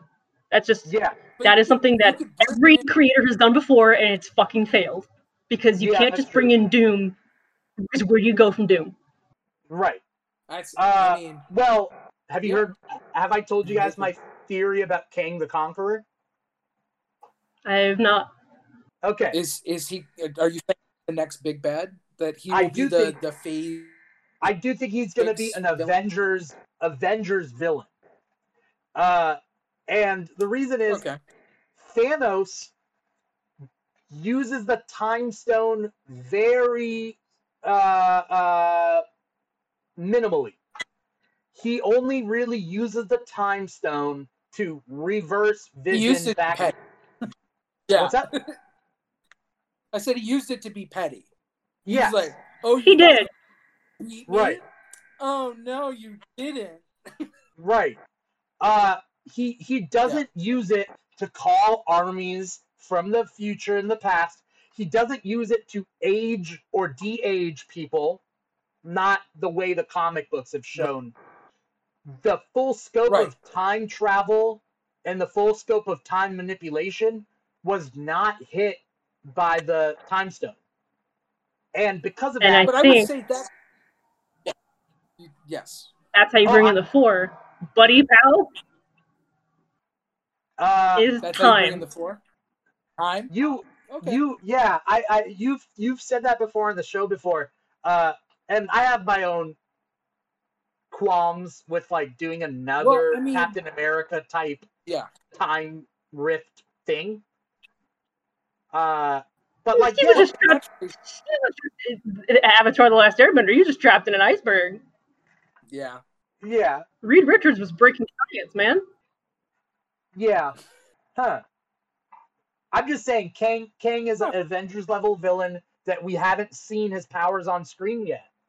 And I think they were holding back on that because they plan to bring him in as a villain. And if Thanos used the full scope of the Time Stone, we wouldn't need a Kang the Conqueror as a villain because we would have seen it before. And we now have time travel. Yep. We now officially have it thanks to the quantum, thanks to the Pym particles. Yeah. And Tony's design. We now have time travel in the Marvel Universe, and they're going to play with that. Let's hope. But do you think Robert Downey Jr. is going to be Kang? Well, because Kang the Conqueror is a descendant of Tony Stark. No, well, I mean, it could be argued that he is, but he's a descendant of the Richards and Doom line. Wasn't that what was said in the comics? Sounds right. I think it depends on who Kang. Because like if you go to Avengers Forever, the Kurt Busiek story that Avengers Endgame was based on, Kang is Tony. Tony is that the one where there's multiple timelines? That's the one. I mean, essentially he's a descendant of Reed and Doom. Oh no, he's a descendant of Reed. He's a Richards. His last name is Richards. His name is Nathaniel Richards, which is what Reed's dad's name was, and he's like a 31st century descendant of the Richards line, using technology developed by Doom. In this universe, you could just say it was developed by Tony Stark. Right. Easy. Yeah. Well, no, but Tony. Again, going back to Avengers Forever, Tony becomes Immortus, and then Immortus becomes Kang. I don't know. Well, because Ramatut, Kang, and Immortus are the same person. Yes. Ramatut is first, then Kang, then Immortus. So old Kang is, Right. But it's this weird time travel thing where they're all separate characters, but they're all the same. Yes. And that whole storyline of Avengers Forever, Kang is fighting Immortus because he doesn't want to become him. Yeah. Whatever. Yeah, I mean, Kang becoming. I think you're onto something with Kang the Conqueror. Yeah, Kang being original. You're right, and that's why you bring in stuff like Doom. That's why you bring in the Four, because that's your in. Yeah. I mean, it could be possible. I think, yeah.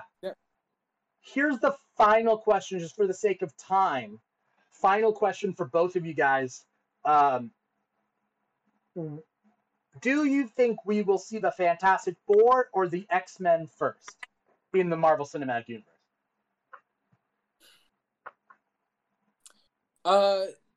I think you don't see the X-Men in the MCU, but you do see an X-Men first. Huh? Like you see an Easter egg of a mutant No, first. I think they we don't see a mutant first. I think mutants are going to be their own thing. I don't think that you're going to see the X-Men talk to Tony or Cap. I think they're going to be. I think you're right. I think, and that's what's always made X-Men like kind of unique, is that like they exist in the same universe as like superheroes, but they at the same time they don't. Yep, like right. it doesn't make sense that the X-Men are so vilified in society, because you have guys like, you have Hulk in Captain America. It's like, yeah, they're just that, but they're just naturally born instead of being involved in some freak accident or a science experiment. And that's why you have to have the X-Men separately exist separately from the MCU. Yep. I mean, it could be in the universe, but they have to play it differently to make that dissonance make sense, right? They can have self-contained stories. Yeah, I think it has to be self-contained, and I think maybe the multiverse is going to open up those possibilities. I think that's going to open up so many doors to like so many things. How cool will it be that Doctor Strange is the movie that like opens the door for everything and becomes such a cool thing, right, Dimitri? Wouldn't that be like the best to have the most hated character that Dimitri Pereira ever had in the MCU? I don't think he said that. I did not say that because he likes him in Infinity War. Lisa, you know he thought that. You know he thought that. Okay. No, I think he just said the concept of the movie was flawed, but the character is fine.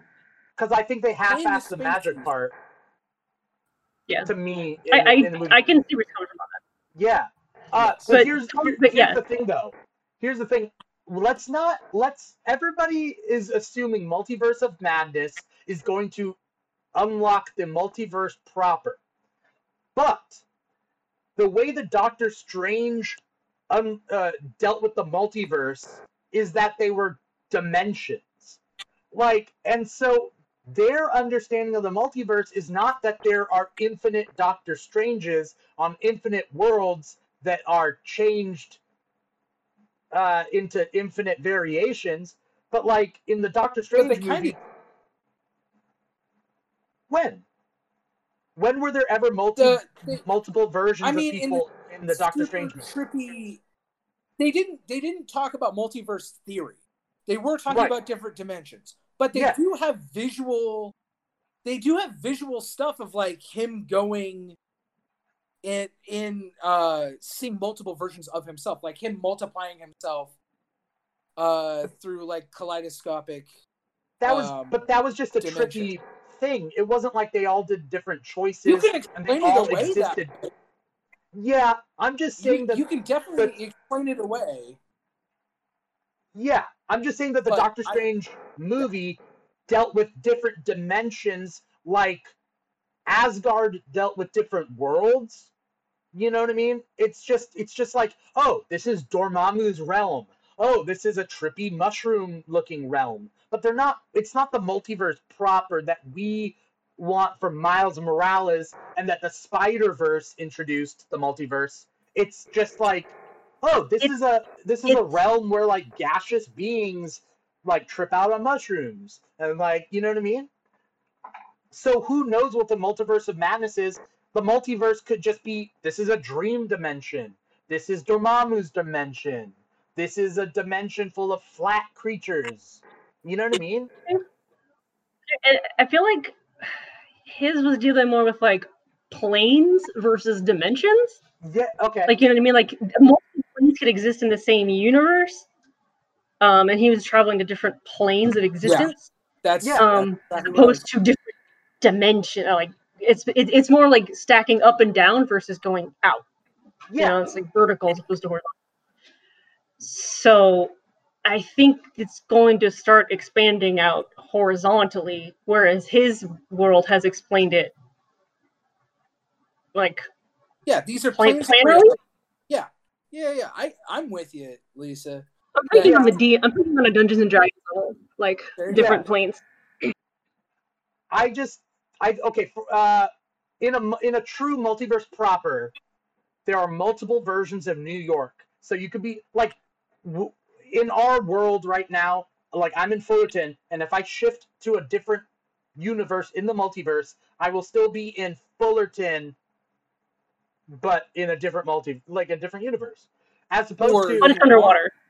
Yeah, it's underwater. Like, or a nuclear apocalypse has happened, and like Fullerton doesn't exist. Yeah, but I'm occupying the same space. Right? But you go to Dormammu's realm, you don't occupy the same space that you would in this universe anyway. You're just in Dormammu's realm, right? I don't know. I think I'm more on the side. Realm is vertical. Multiverse is horizontal. Yeah, I'm my analogy. In a 3D understanding, yeah. In 3D, maybe we were playing 5D chess on us, man. Yeah. Who knows what they're gonna do to us? This is planes of reality versus multiverse. I think they introduced the multiverse in Endgame, and we will now see the consequences of introducing the multiverse in the MCU with the Doctor Strange movie. What we have seen is a completely different understanding, because I even think the Ancient One was talking about different like planes of reality, that she was trying to like open your mind to the concepts that we're trying to 3D render the same way we did Ant-Man. Right. Yeah, because you're introducing quantum level stuff. Yeah. Yeah. Keep in mind that alternate timelines aren't always multiverse. Multiverse exists. The multiverse proper of it exists whether there's time travel or not. But in Endgame, the alternate timelines would only exist because of time travel. That time was a singular timeline without a multiverse until time travel is introduced, changing timelines. So even in Endgame, they're not introducing that the multiverse exists. It's introducing that the multiverse can exist with time travel meddling. Right? So I pretty much think the whole concept of the next phase or the next phases is going to involve time travel. It's inevitable. You're in superhero world, gotta be time travel. And they already touched on it with time stones and time travel in Endgame. Yep. And Steve Rogers going back in time and living out the rest of his life the way he wanted. Oh, don't get me started on that. The whole Steve Trevor in the past thing. Steve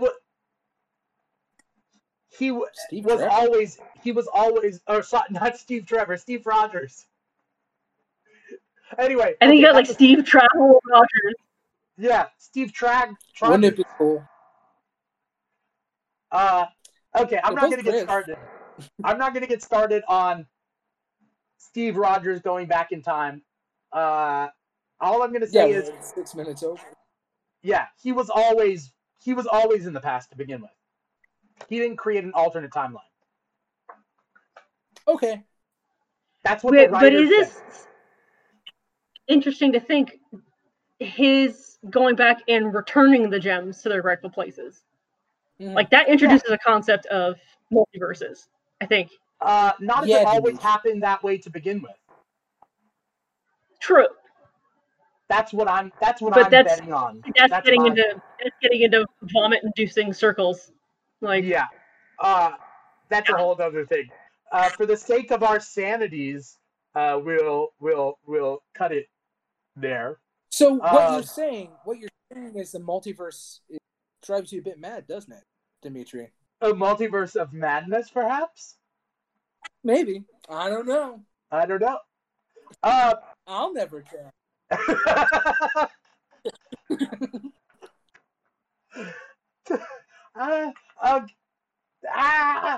I'm going crazy. I love the I'll never tell. Yeah. I love no. You're bleeding out of your nose there, bud. I don't know. Thank you guys so much for coming on the show. Thank you to the audiences. If there's anyone out there that's watching this either live or afterwards or listening to the podcast on Apple Podcasts, Spotify, SoundCloud, thank you. Did you say thank you, Mom? I said thank you, Paul. Oh, okay. Oh, and yes. Thank Paul you, is Paul. our mom. Thank you, Paul. Thank you, Mom. You ever call your teacher mom in like school, and it was like, no. That happened to me. No, I know it was a fear for it happened once.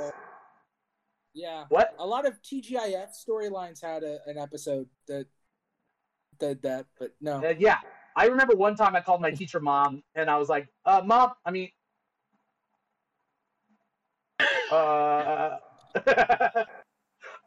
did I wake up any second now, right?" Yeah. What? Okay. Thank you, Paul, co-producer of the KEEG, for holding down the fort in the comments. Always moderating. Not that we needed moderation today, but we have in the past, and we've blocked 3 people for talking about their penis. And so. Whoa, what a milestone for a Twitch channel. Yeah, you're a real Twitch channel now, boy. Yeah. I mean, that's how we know that we're we're on the up and up. Thank you guys, Winston, Lisa, for coming on the show. On a Saturday when you guys can be out partying it up with like hundreds of people, right now. Even if that was smart you mean like online? I wouldn't be doing it. Like online, right? We can party with hundreds of people like in Second Life, right? You guys haven't been going out and partying? I've been doing that the whole time. Thank God this was a Zoom call. Yeah, man, for real. Huh? This is a terrible bit to end on. It really is. Even if it was smart to go out, I wouldn't be going out. No. Yeah. That's not who I am. That's as a true. human. That's the power of the introvert, buddy. No. I've gotten a lot of Legos to keep me company recently. That's what I've been doing. It's an addiction, but that's another talk for another time, perhaps at my intervention. Winston, Yes. What's your social media? Where can we find you? Do you got anything coming up? Cool. Yeah. You can follow me on Instagram at @TheWinstonAndress. Follow me on Twitter. I'm actually using my Twitter, so you're gonna see stuff on. The handle is @MeWinstonAndress. I couldn't put the because my name is too many characters for that to work. So follow me on @MeWinstonAndress. But for new stuff, not much. I've got not much that I can officially announce. There's some stuff that's are in the works, but okay. I will tell, just not now. I'll never tell. Follow me on social media to find out. Maybe we do that. Maybe you DM me and I might show you what could be coming up. Okay, but can't talk about right. Yeah. All right. Also follow SpecScript, my improv team @SpecScript. They're an awesome genre mashup team that also will be moving on up in terms of changes that are positive and good things. excited about it. Awesome, man. Looking forward to it. Lisa, what's your social media? Where can we find you? What are you up to? What do you got going on? Well, my social media is Elsie, ELSIEB writer. That's just me. That's my pen name because I was tricksy and decided to take my first two initials and make it a first name.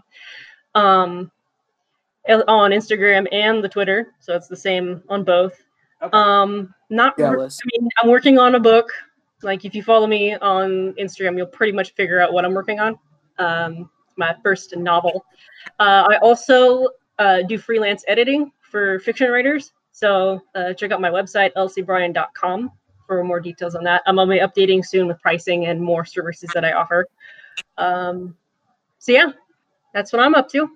And just taking naps at home and playing video games sometimes. Yep, I'm with you there. Playing a lot of games, watching a lot of TV. I just finished 2 seasons of Rami. And I binged that like crazy. So yeah, thank you guys so much for coming on the show. Winston, Lisa, thanks for everyone for watching or listening. If you're on Instagram, follow us.